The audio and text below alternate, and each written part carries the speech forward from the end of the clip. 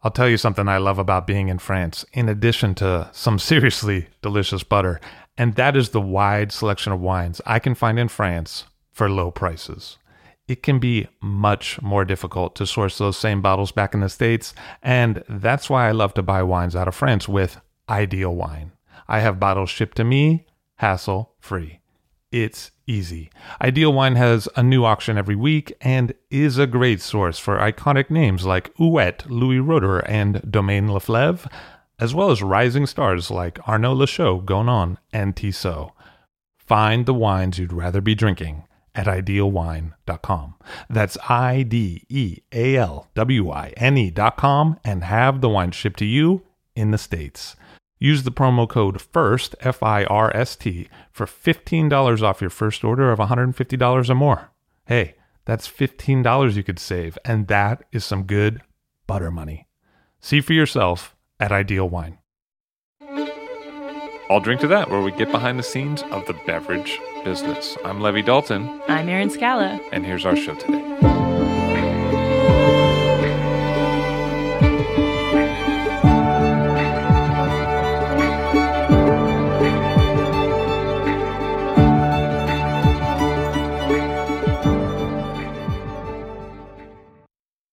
Peter Weygandt of Weygandt Selections on the show today. Hello, sir. How are you? I'm fine, thank you. Nice to see you. It's very nice to be here.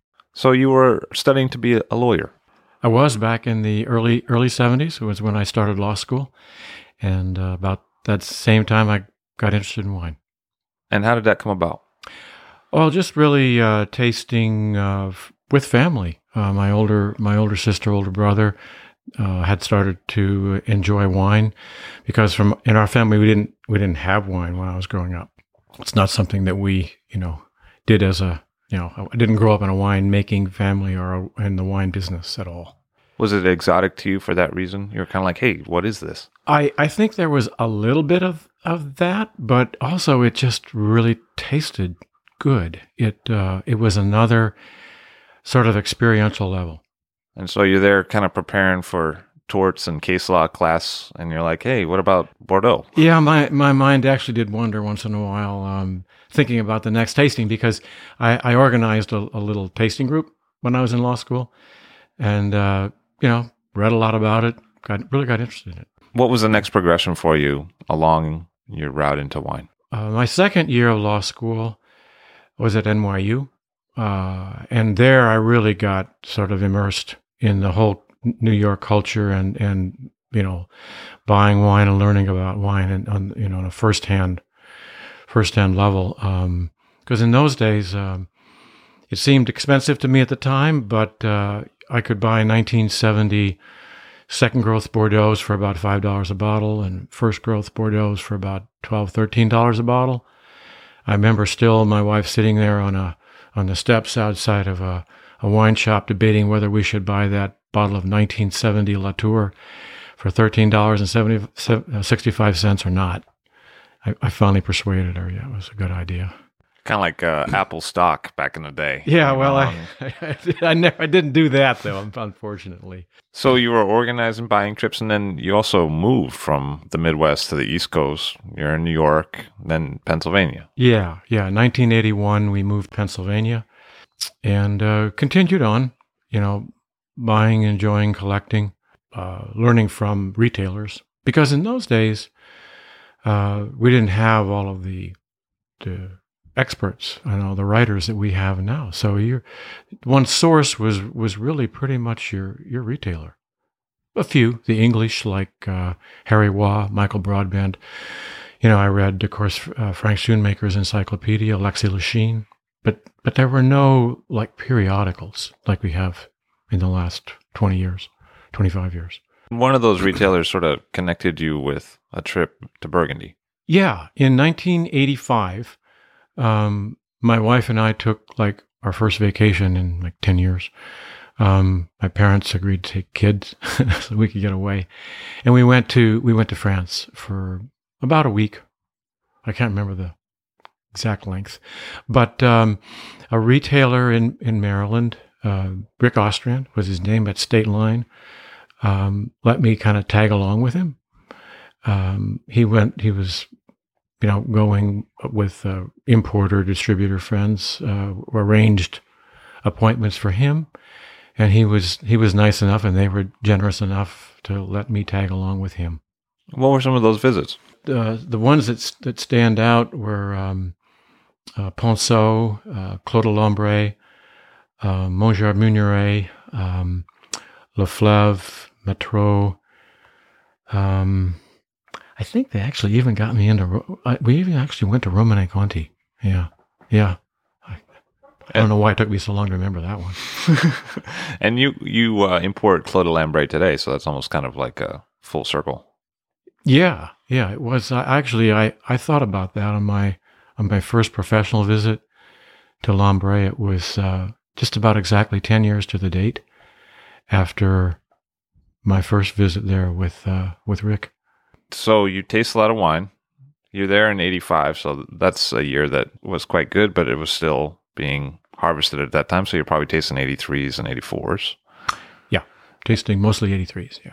And then maybe they pull out some older vintages for you now and again. Yeah, at the end of every tasting, there was a very generous opening of, like library selections, and, you don't go and spit 1969, Grand Cru, So after a long day of tasting and not always spitting, it was a long day. I wouldn't say I was so much cognitively affected as I had never tasted wines like that before. A whole day of tasting 7, 8, 10 wines at one place, then having a little sip, then going on to the next place and doing the same thing, and you got over 100, and the most I'd probably ever done was 10, and so I got really like palate fatigue, and that was a new experience for us, and so anyway, came time for dinner, and as we were driving up and down the Route Nationale 74, that day we saw a little sign for an auberge up in the Haute-Côte. It was called the Ferme de Rolle. And we thought that would be nice, just to go up and be a nice little peaceful place for dinner. So that's what we did. Yeah, so it's all kind of coming back. So we're there. It was a nice place. They have this kind of a big open fireplace, and their specialty was to grill stuff on the fire, and particularly fresh hams. They'd grill that, and I remember that's what we got, and we we got to the time to order, and we just agreed that we couldn't order another glass of wine after that whole day of wine, so we ordered a beer, and it was kind of a brasserie type arrangement, so it was long tables and then chairs on each side. And the sort of next table next to us, or the family next to us, was obviously French. And it was a husband and wife and their two young children. And so it was about halfway through the meal. They could tell that I couldn't speak any French because my wife was doing all the talking with the servers. But about halfway through the meal, the gentleman said, turned to my wife, or got my wife's attention, and said to her in French, excuse us, but we can't help but make an observation that here you are in Burgundy, and there are wines here in Burgundy, and we're just curious why you're at this restaurant and you're not drinking any wine, or you're drinking beer. And so she explained to him both the joys of the day, but also the predicament we were in. And he said, well, if you'd like to taste Burgundies that don't fatigue your palate, or maybe not, you're welcome to come visit us tomorrow morning if you'd like. And so we did. That was a Saturday night. I remember that, because I was really quite surprised that someone would receive us on a Sunday morning. But it was 11 o'clock. They asked us to come over at 11 o'clock Sunday morning, and we did. And it was really fun because, not only were the wines superb, but it was like our first time on our own. We weren't with people in the trade. It was a very different sort of dynamic, and they were lovely people, and it was just a really good time. And the wines left an indelible impression. What was the name of that producer? That was Jackie Truchot and his wife Liliane, and their 2 children, Alexander and Valerie, were with them. And that time they were very young. Now they're fully grown, have children of their own, and so forth. And it was called Truchot Martin back then. Yeah. The name, for example, Mongeard Meunier is another example. In Europe, quite often the husband's wife, the husband's name is hyphenated with the wife's maiden name. So it was Jackie Truchot, and Liliane's maiden name was Martin. Her family was actually Georges Martin, who was the main sort of equipment supplier in the Côte de Nuit at that time. He had a display, or his office or his facility was located right across the Route Nationale from Maurice Saint-Denis. You ended up calling your own company a hyphenated name, Weygandt Metzler. Yeah. Well, we didn't know what to call it. We decided after visiting them that, after a few months thinking about it, we thought I would like to try to import a little wine, and particularly their wine. And so in the process of coming up with a name, we thought that would be kind of nice, to kind of imitate the European fashion of doing so. So my wife's maiden name was Metzler. So it wasn't really going to be a commercial venture. So we thought, well, there's no really terrible harm in naming a company something that nobody can pronounce. So we just did it. And what was the first vintage of the Truchot wines that you brought in? The first vintage was the 1984. We started with them, I think it was the end of 86, beginning of 87. And, so the 85s were just going to be bottled, and the 84s were a very challenging vintage. People might remember, very, very light in color. And it was difficult, but Jackie's wines, even in 84, had his unmistakable imprint of fruit and spice and character. And it was difficult, certainly, because of the light color, and also because the wines were completely unknown. But I think I might still have one bottle left, just as a memory. Because he had taken over in the late 70s after Jackie came back from the Algerian War. So it had actually been called something else earlier. Yeah. Jackie, back before the war in Algeria, started with his cousin to work for his cousin. Jackie grew up on a farm and worked for his cousin, Henri Moffret.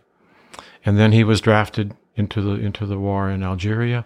And after that, he came back and worked with the Moffrets, and later met Liliane, and they were married.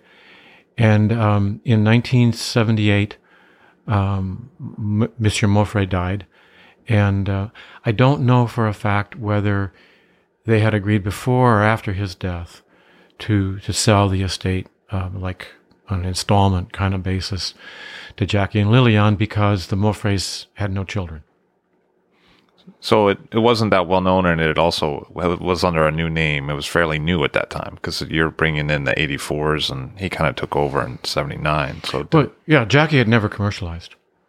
He had just been selling to négoce and just bottles to private customers. He hadn't done any export to that point. And he's mostly famous for Maurice Saint-Denis, but he made other communes as well. Yeah, but certainly Maurice Saint-Denis. His benchmark or flagship wine was the Clos Sorbet, because Moffret and then he owned the better part of the Premier Cru Clos Sorbet. He also had vineyards in Gevrey, Chambertin, Village, and Gevrey Premier Cru Combat, and Chambertin, and then also a small parcel in Chambord-Musigny, Chambord Premier Cru Sentier. But most of his vineyards were in Maurice Saint-Denis. And it was actually the Clos Sorbet that he held on to the longest after he sold some of the other parcels. No, he sold, I believe, all of the main part of the estate all together. Just kept a tiny parcel of Les Sorbet, not the Clos, but Les Sorbet, which is just behind a wall from the Clos. A few % of a hectare, a few are. Got it. And you had mentioned light color. That's something I sort of associated with Truchot throughout his career in many different vintages. Was that ever a challenge in the market? It was always a challenge at the beginning. It wasn't until later that, particularly when David Schucknecht started writing about his wines, that I think people really understood that color wasn't that important.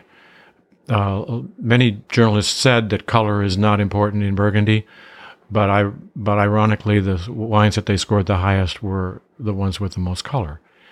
And what I think too, people started to learn with experience with Jackie's wines was that even though they were light in color early on, they didn't lose any color like most Burgundies do.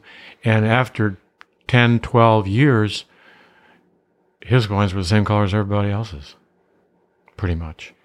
But he's often thought of today as someone who produced somewhat of a unique style. He never went to an enology school. He sort of had his own methods. How would you talk about those methods? And was it a unique style? Well, I harvested there every year. I missed 2003 because it was so early that I didn't get my plane ticket in time. But 1, 2, 4, 5. And I don't pretend at all to understand Jackie's secrets, because no one can quite do what he did. But I know that he destemmed, and I know that he did not believe in extracting tannins. Didn't feel that tannin had much to do with great Burgundy, or at least the Burgundies that he liked. And he always told me that he makes wines that he likes. If people like them, that's great. If they don't, it's okay. But he's making them because he likes wines like the way he makes them. So there was no pre-fermentation maceration. There was no elevation of fermentation temperatures. So it was a fairly cool fermentation. But I honestly did not spend time, in the cellar after harvest with him. So what I'm saying is probably somewhat speculation, but it's what I know. Sometimes when people talk about Truchot, they say that in an era where low yields was being very lauded in the press, he was keeping his yields a little higher. Is that something that you also observed? Yeah, I think Jackie, it's no exaggeration that Jackie made the rendement. If he was allowed to do 50 hectoliter for the Village, he did 50 hectoliter. I don't think he really believed that you had to have draconian yields to make the wines in the style that he wanted. Now, certainly in vintages like 03, 05, 01, where there was less yield, he made less. But, I don't ever remember anything, him talking about things in the teens or 20s, And you worked with the wines for 30 years in the market, give or take. And was it somewhat odd to see the change after he retired in terms of the fame of the wines? Well, yes, it was. Particularly in comparing after 2005 with the late 80s and the early 90s, when it was so difficult to, convince people of the merits of these beautiful wines. But it's like everything, I think, with human nature, that if you can't get something anymore, all of a sudden it's something that one has to have. How would you sum up the different wines that he did make? I mean, I know he made a Pasta Grande, and he made Little Grand Cru, and as you said, the Sorbet. If you were to talk about some of the differences between the range of wines that he made, were there things that stood out for you that perhaps weren't what you'd normally think of as the generalization from that particular commune or vineyard? All of them were very different to me. They each had their own character. They each had their own terroir. It's true that they were different from other people's. For example, his Clos La Roche was quite different from Ponceau's Clos La Roche.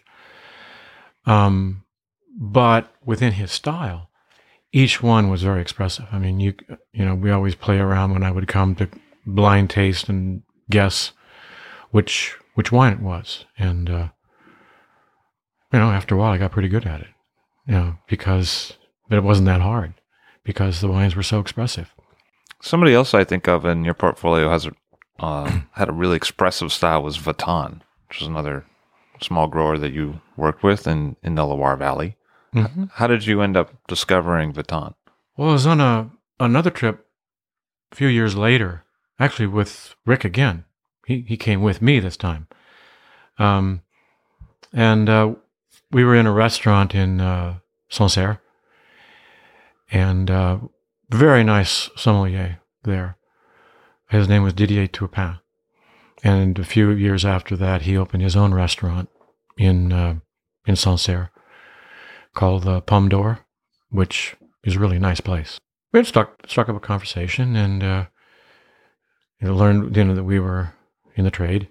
And so the first thing that any French sommelier is going to do to any American in the trade is to give him a glass of wine and tell him to try to guess it, blind.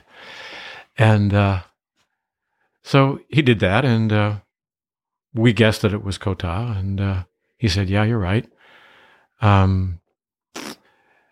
So we started talking a little bit about Cotard's wines, and he said, "Well, there are only two producers left in Sancerre who make wines like this: the Cotard brothers and Edmond Vatin.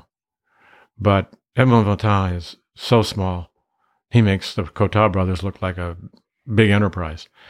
And he said he can't get the wines. But I was really curious, so I looked up his number in the phone book and called him the next morning, and he said it'd be okay for me to come over. So we did, and I tasted them, and it was an experience kind of similar to that first time I tasted Jackie's wines. It was tasting a wine unlike any other Sancerre and any other white wine I'd ever had. So that was really nice, and he let me buy some. So that was the beginning. I worked with him since from 1989, until a couple of years ago when he could no longer do it and has turned it over to his daughter Anne. He just kind of helps, consults and helps her, gives her advice, but she's doing all the winemaking now. And what was it that he was doing, do you think? Oftentimes I hear traditional method, but what did that mean for Vuitton? Well, that first visit, we tasted out of both barrels and tank. And he was alternating between vinification in one and then racking into the other, and vice versa. And I don't think I have any photographs of them, but the barrels left a lasting impression. There was in this tiny, tiny cubicle of a cellar, and these barrels were white with mold. They were 100-year-old Martinique rum barrels. And the ones that were empty, there was a sulfur wick hanging in them. And that was the extent of his hygiene. So it was pretty neat tasting out of those barrels. But then after several years, I don't remember when, the barrels disappeared. And it was all, from that point on, it was all done in old enameled steel. Not stainless steel, but enameled. Those probably dated back to the maybe 40s. And he had parcels in Le Mandam. His Sauvignon was all in the Mont d'Amnay. Actually, the name Clos La Nayor is a parcel pretty much in the center of the Mont d'Amnay. And then his Pinot Noir were on the facing slope, northeast facing slope.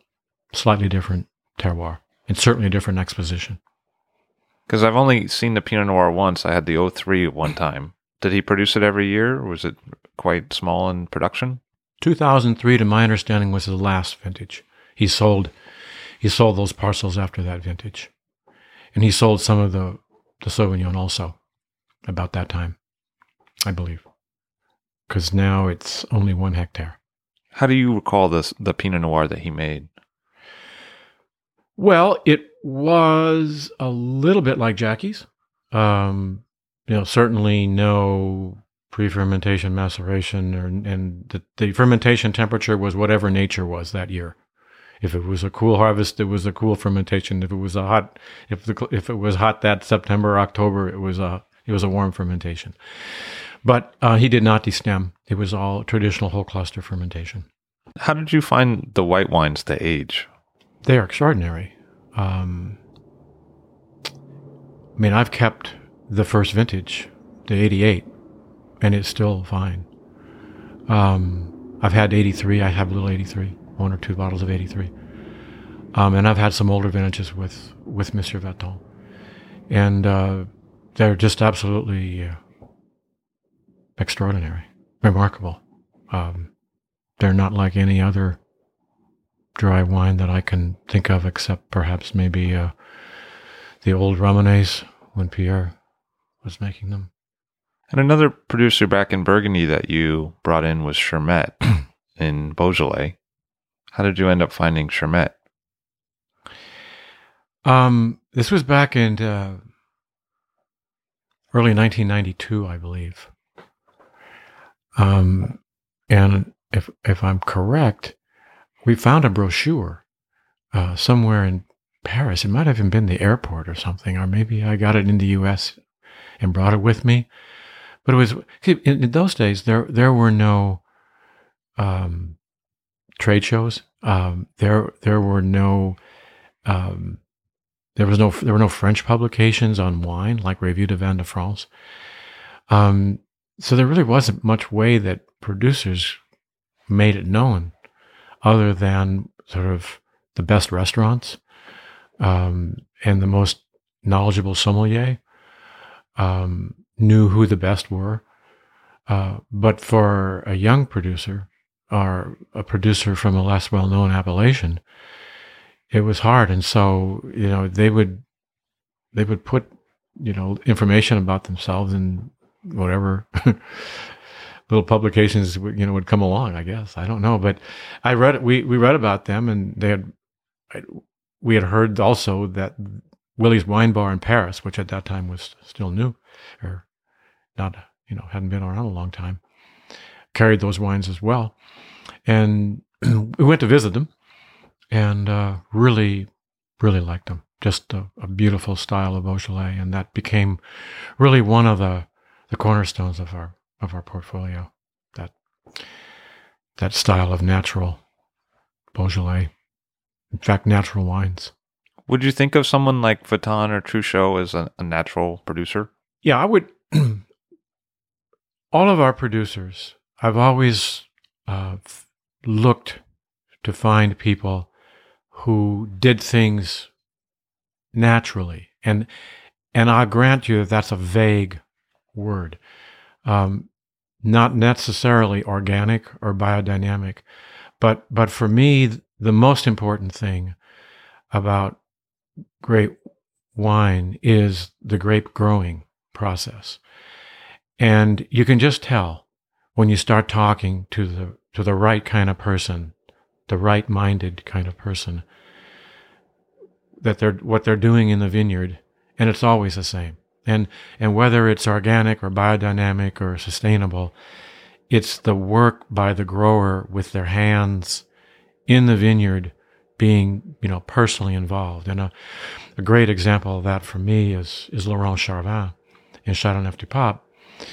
I don't think Laurent is necessarily organic, but there isn't a more natural grower probably in my portfolio than he, because he just, he really walks the walk. I mean, he is in the vines all the time, working the vines, tilling them by hand and getting involved with, the culture of each vine.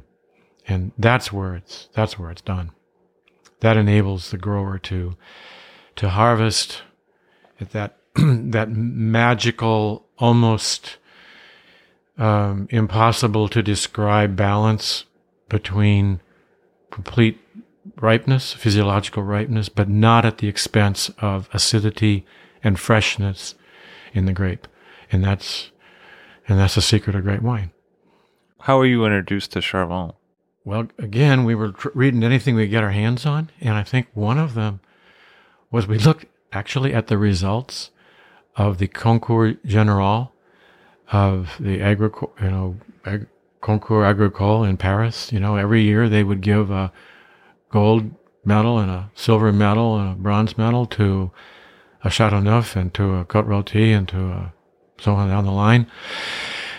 And the one for Chateauneuf-du-Pape, the gold went to Charvin, and the silver went to one that I'd heard of. I knew they were good, and the bronze went to one that I knew they were good. So I figured, well, this guy that got the gold, he must be okay too. So we found him, went to visit him. That was, I think, January of 92, and it was the 1990. And we met him, and it turns out that was the first wine he ever made. He had just finished viticulture school at Beaune, in 1990, and joined his father. And the 1990 harvest was the first one he made, and he got the gold medal in Paris. And Mr. Parker tasted it, and I think he gave it like 90. I can't remember, it was 92 or 94 points or something like that. Because sometimes I feel when producers have a lot of Grenache in a wine, the alcohol and the blousiness can sort of be noticeable, but I never had that sensation with Charvin, and I wonder why that might be in your thought.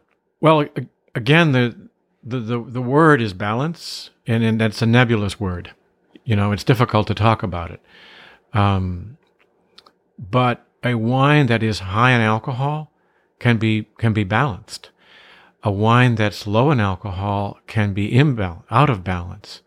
A wine that's 12.5% alcohol can be hot on the palate, and a wine that's 14.5%, 15% can taste fresh on the palate. And the reason is because the wine is balanced. I know I admit that's a little bit like putting the rabbit in the hat, but when you taste, you see what's going on.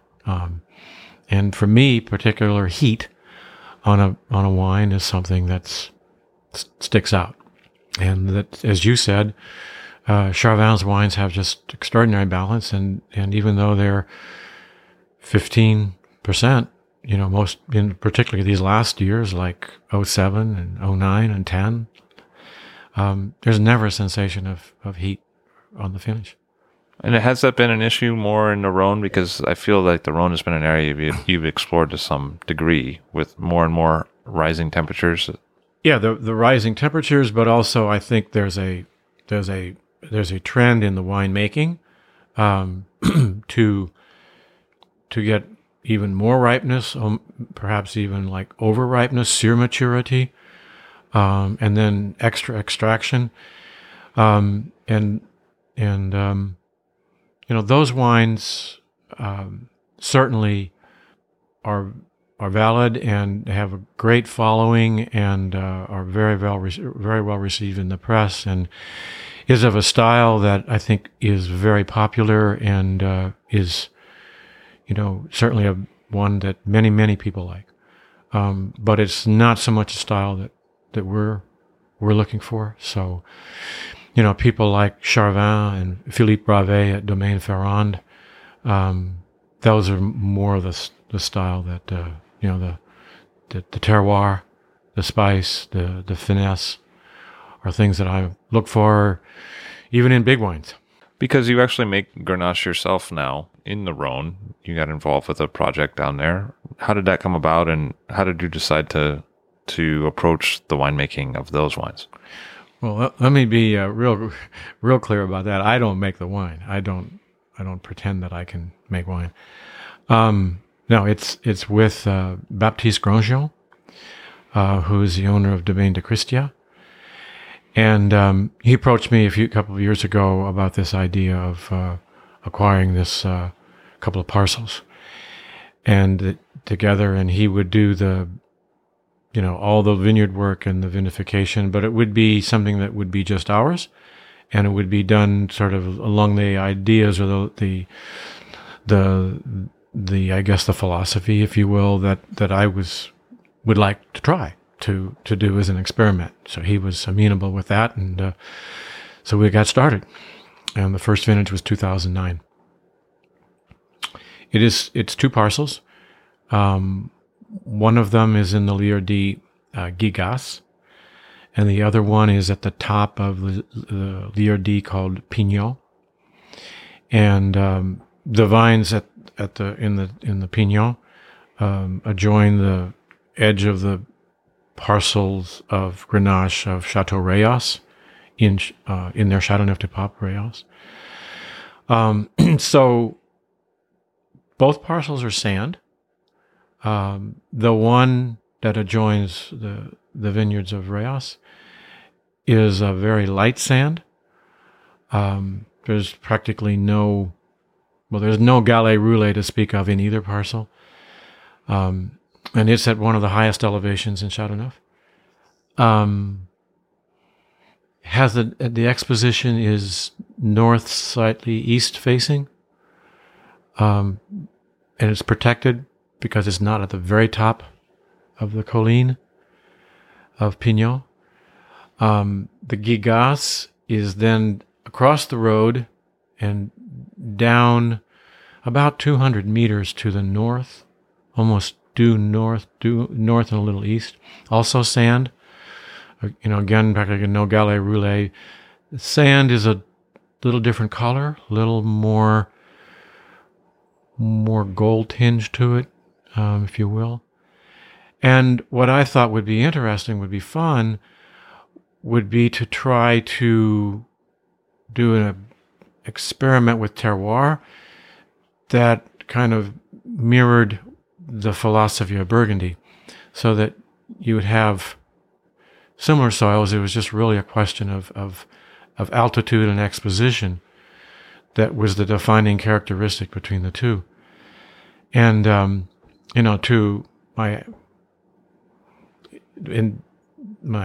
very happy because also the other factors came together so well. Both parcels were pure Grenache. The age of the vines was very similar, about 50. Some of them in the Gigas, there's some 100-year-old vines. And so we did the vinification exactly the same, a traditional vinification with whole cluster, all the stems. And élevage was in old demi-muid, not old, but 4 or 5 years old. So it was essentially neutral. And so everything was exactly the same. The only difference is the soil and the exposition. And it's been really a lot of fun because, some people prefer one, some people prefer the other, but everybody agrees they're very different. And so it's kind of proves the point that, one grower once told me in Châteauneuf-du-Pape, the growers who have been around a long time, they know which are the best parcels in every Lier de, and they trade to get the best parcels. And I thought to myself, every parcel speaks, and it'd be fun just to isolate a couple, not sand versus Gallet Roulet, clay limestone, but sand. And it's been fine. It's been fun.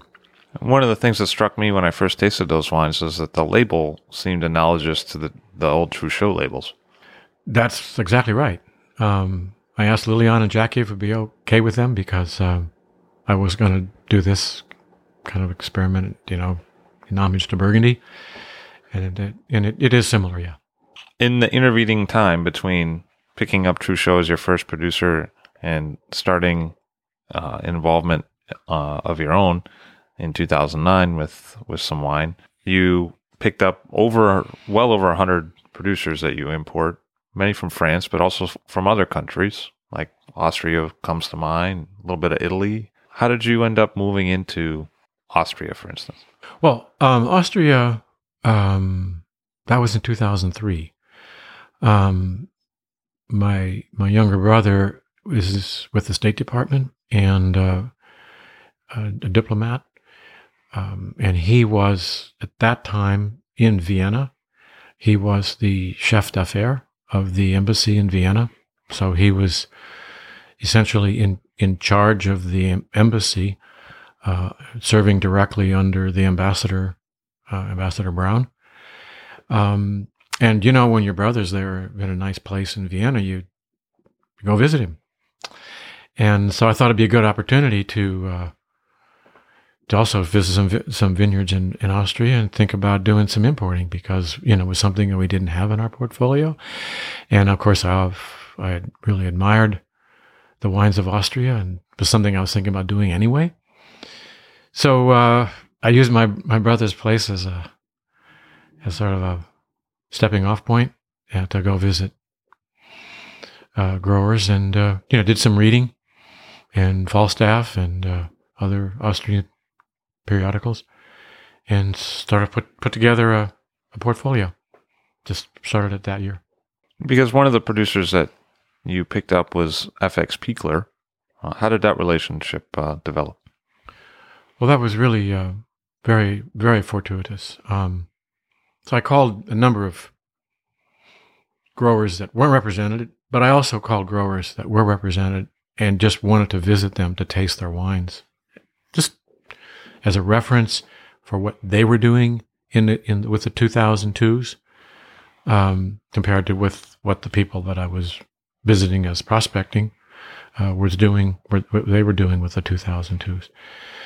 And one of them that was that answered my phone call and said I could come see them was a Pichler family, and so I did, and it was shortly after that they said that they would like to sell some wine to us. What are they like, the Pichler family? Well, it's a wonderful family. Lucas Pichler they have two children. Well, it's FX Pichler and his wife Rudolfina, and they had two children, Lucas and Elizabeth. And that first visit in 2003, I met both Lucas and FX. And at that time, already Lucas was doing pretty much the winemaking. I think he began doing it in 1999. And honestly, I think FX has always been happier in the vines. He loves, like all these guys, like Veton and Truchot and Charvin. First and foremost, a grape grower.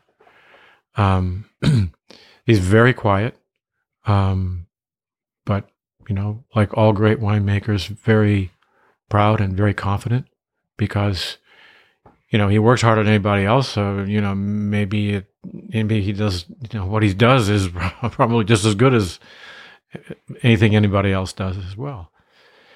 Well, Lucas is more outgoing and just a very, very nice guy, just very pleasant to be around, modest, easygoing, cheerful, gracious. Elizabeth also, she married Eric Krutzler. And so that's another domain that we've brought on naturally, because it's called Pichler Krutzler, because of Elizabeth.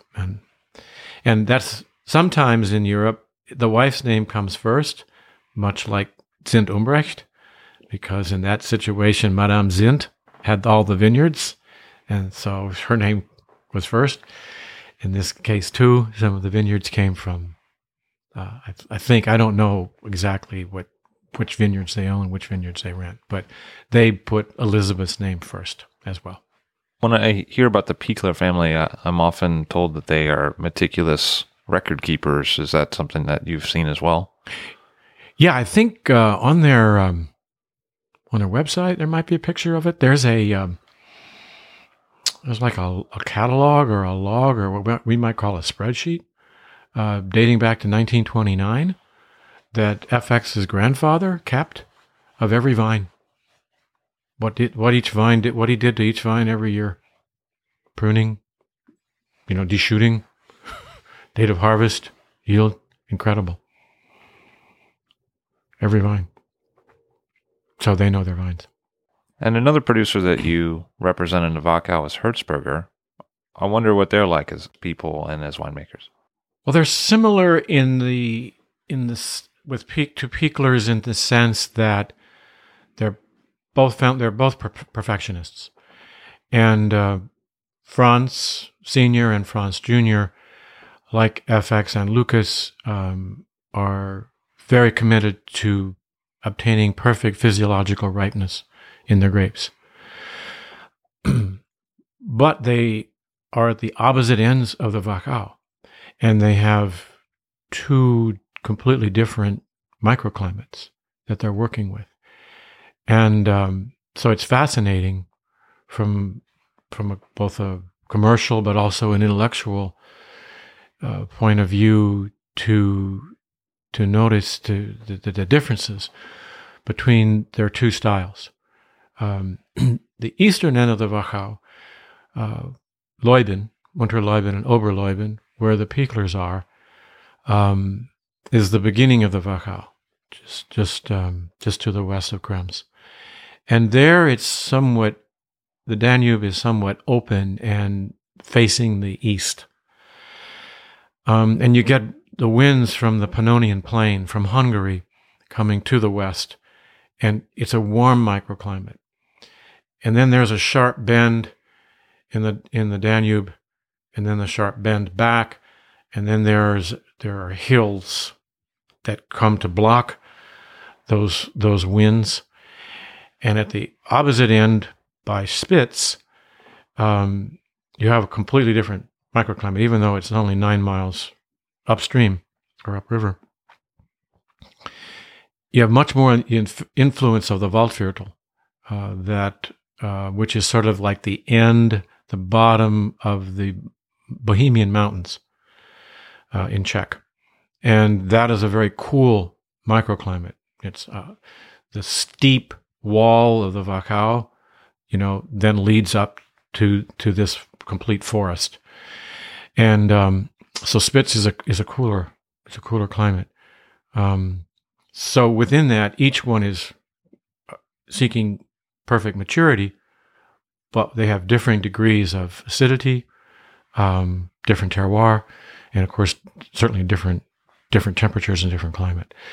And each one of them, fortunately, for all of us, understands the uniqueness of their terroir, and are seeking to express that the best they can. So with Pichlers, there's a richness and a complexity and a depth, not at the expense of freshness or balance, but it's their style, and they express that in all of their wines. A little longer élevage in wood, but so does Hirzberger. They age in wood as well, but it's for a shorter time, and their goal in their winemaking is the precision of flavors, the crystalline sort of nature of the Riesling and the Gruner from the cooler microclimate of Spitz. Sometimes with Herzberger, I have the sensation that they're using botrytis as a tool to express what they're looking for. Well, both Pichler and Herzberger, I think there's a little. I think there's probably less and less all the time. I think that's partially, well, I think it's entirely, not just partially, the view of the younger people, Lucas on the one hand and Franz the younger on the other, that they're more comfortable in this style of more purity. I think also it's a statement about the times. I think FX and Franz Senior were more going towards a style of exotic and ripe. And I think too, there's an evolution not only in the younger generation winemakers' approach and palate, but also I think in the wine world. I think we see with our feedback that we have from top sommeliers and people who know a lot about tasting wine, that there's a real trend in the United States towards wines of more purity, clarity, expressiveness, and not just whites, but more and more for reds as well. Now, that's not in all parts of the U.S., but it's growing all around, particularly amongst sommeliers. Speaking of precision and purity, you recently added a producer in the creme style that I thought really exemplified that. I wonder how that came about. Eigner? Yes, sir. Well, that was just luck. Because actually, I come to think about it, all of these have just been luck. But I was reading about them in Falstaff, and they weren't rated that high as a producer. But I looked at the scores of the wines, and they were very well scored. So it was like the rating wasn't keeping up with the scores. And so I went to visit them, and I could really tell that Wolfgang was a very serious guy, and his son is he's working now at Brundelmeyer, and I'm sure getting a lot of great ideas there. So it just struck me as a really good future. The prices were very reasonable, very fair, but I love the wines. The old vines. Grüne from Zandgruppe is just an amazing balance of richness, complexity, and yet brightness. Tasting the wines for the first time recently, I was knocked out by them. I thought they were excellent. I'll be sure to tell him. Back to other areas of the world for a second. At one point, you brought in some Australian wine. Yeah, that was in the late 80s, and it was at the time when it was just all the attention was being turned to Australian wines. I was actually being rejected by many retailers because I didn't have any wines that were expensive enough. They needed more expensive wines. It's particularly Australian wines, expensive Australian wines. And I should say that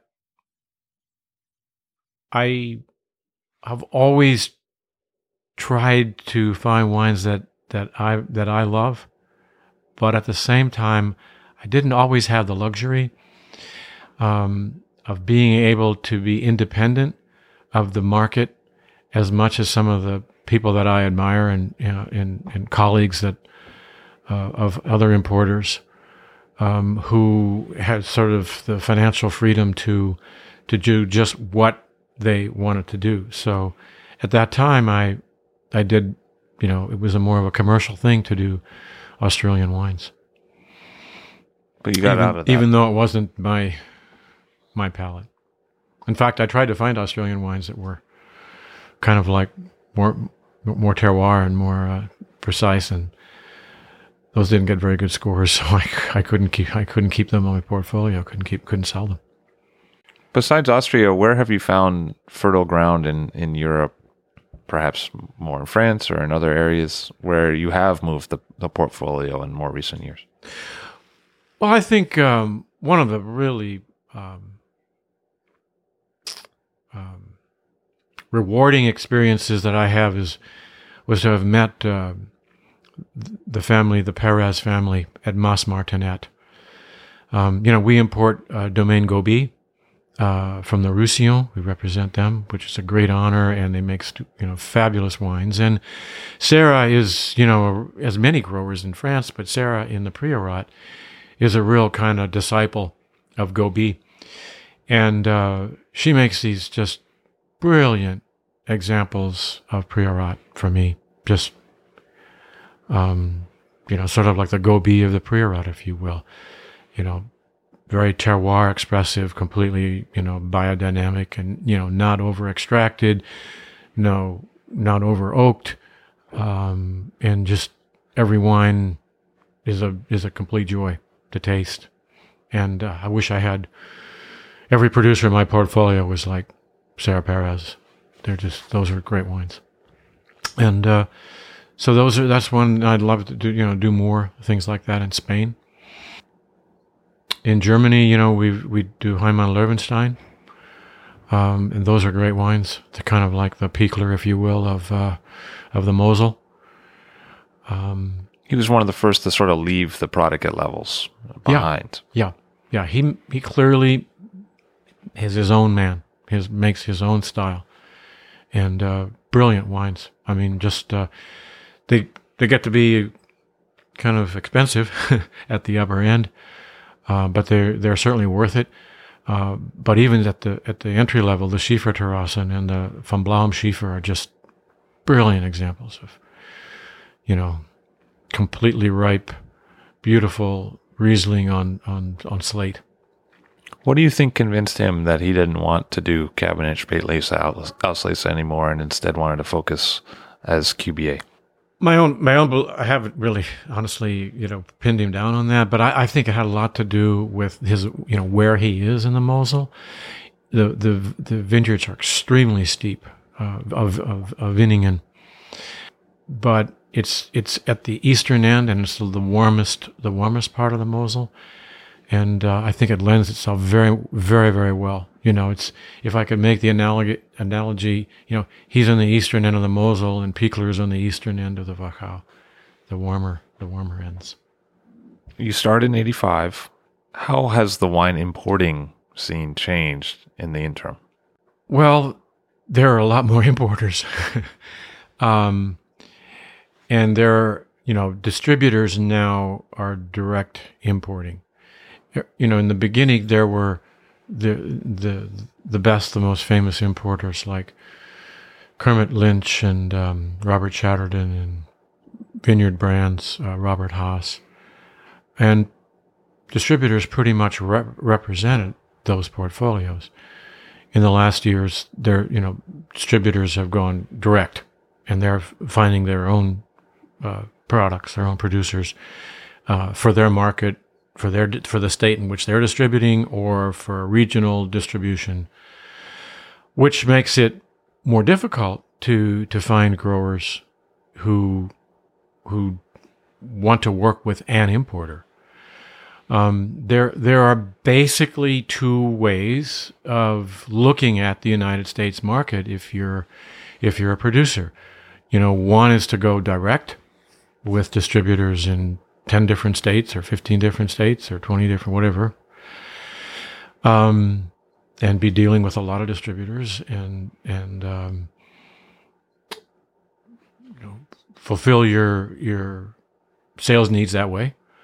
The other is to have a sole importer, or practically one, maybe two, and to sort of turn the marketing over to them and to work with their network of distributors. And that was what we did. We realized back in 1990, after our wines, 1991, after our wines started getting scored, that we had to develop a network of distributors, because if we didn't, what was going to happen is importers and distributors from other parts of the country would read the scores of our wines and then go to the producer and say, I'll buy them direct from you.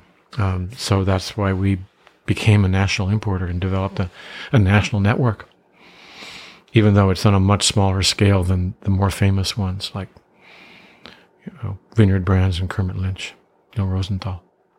We see importers with 100 plus producers in the portfolio. Now, obviously, that spans multiple countries often, but is there a limit to how many really tremendous producers are out there today, or has everyone got enough room to work in? Well, I think one of the things that's most exciting about the wine business is that, it changes every day. Every day, a new generation will come in some domain. The son, the daughter, our property will be sold. And it's constantly changing. Like Sarah Perez taking over from her father. Laurent Charvin taking, those were just examples for us. And one of the things about being an importer is you can't help yourself. You're just always looking for that next one that was like the Laurent Charvin discovery, because it is a lot of fun to find someone like that, a brilliant young mind, a hardworking, passionate young person who wants to do something that his father didn't do, or acquire a vineyard. A lot of growers in the South, like Jean-Louis Triboulet in our portfolio. He's from the Jura, but he went to the Roussillon to acquire the vineyards because they were cheap, easy to buy, and his wife was Italian and she didn't want to live in the Jura, and he's made some great wines.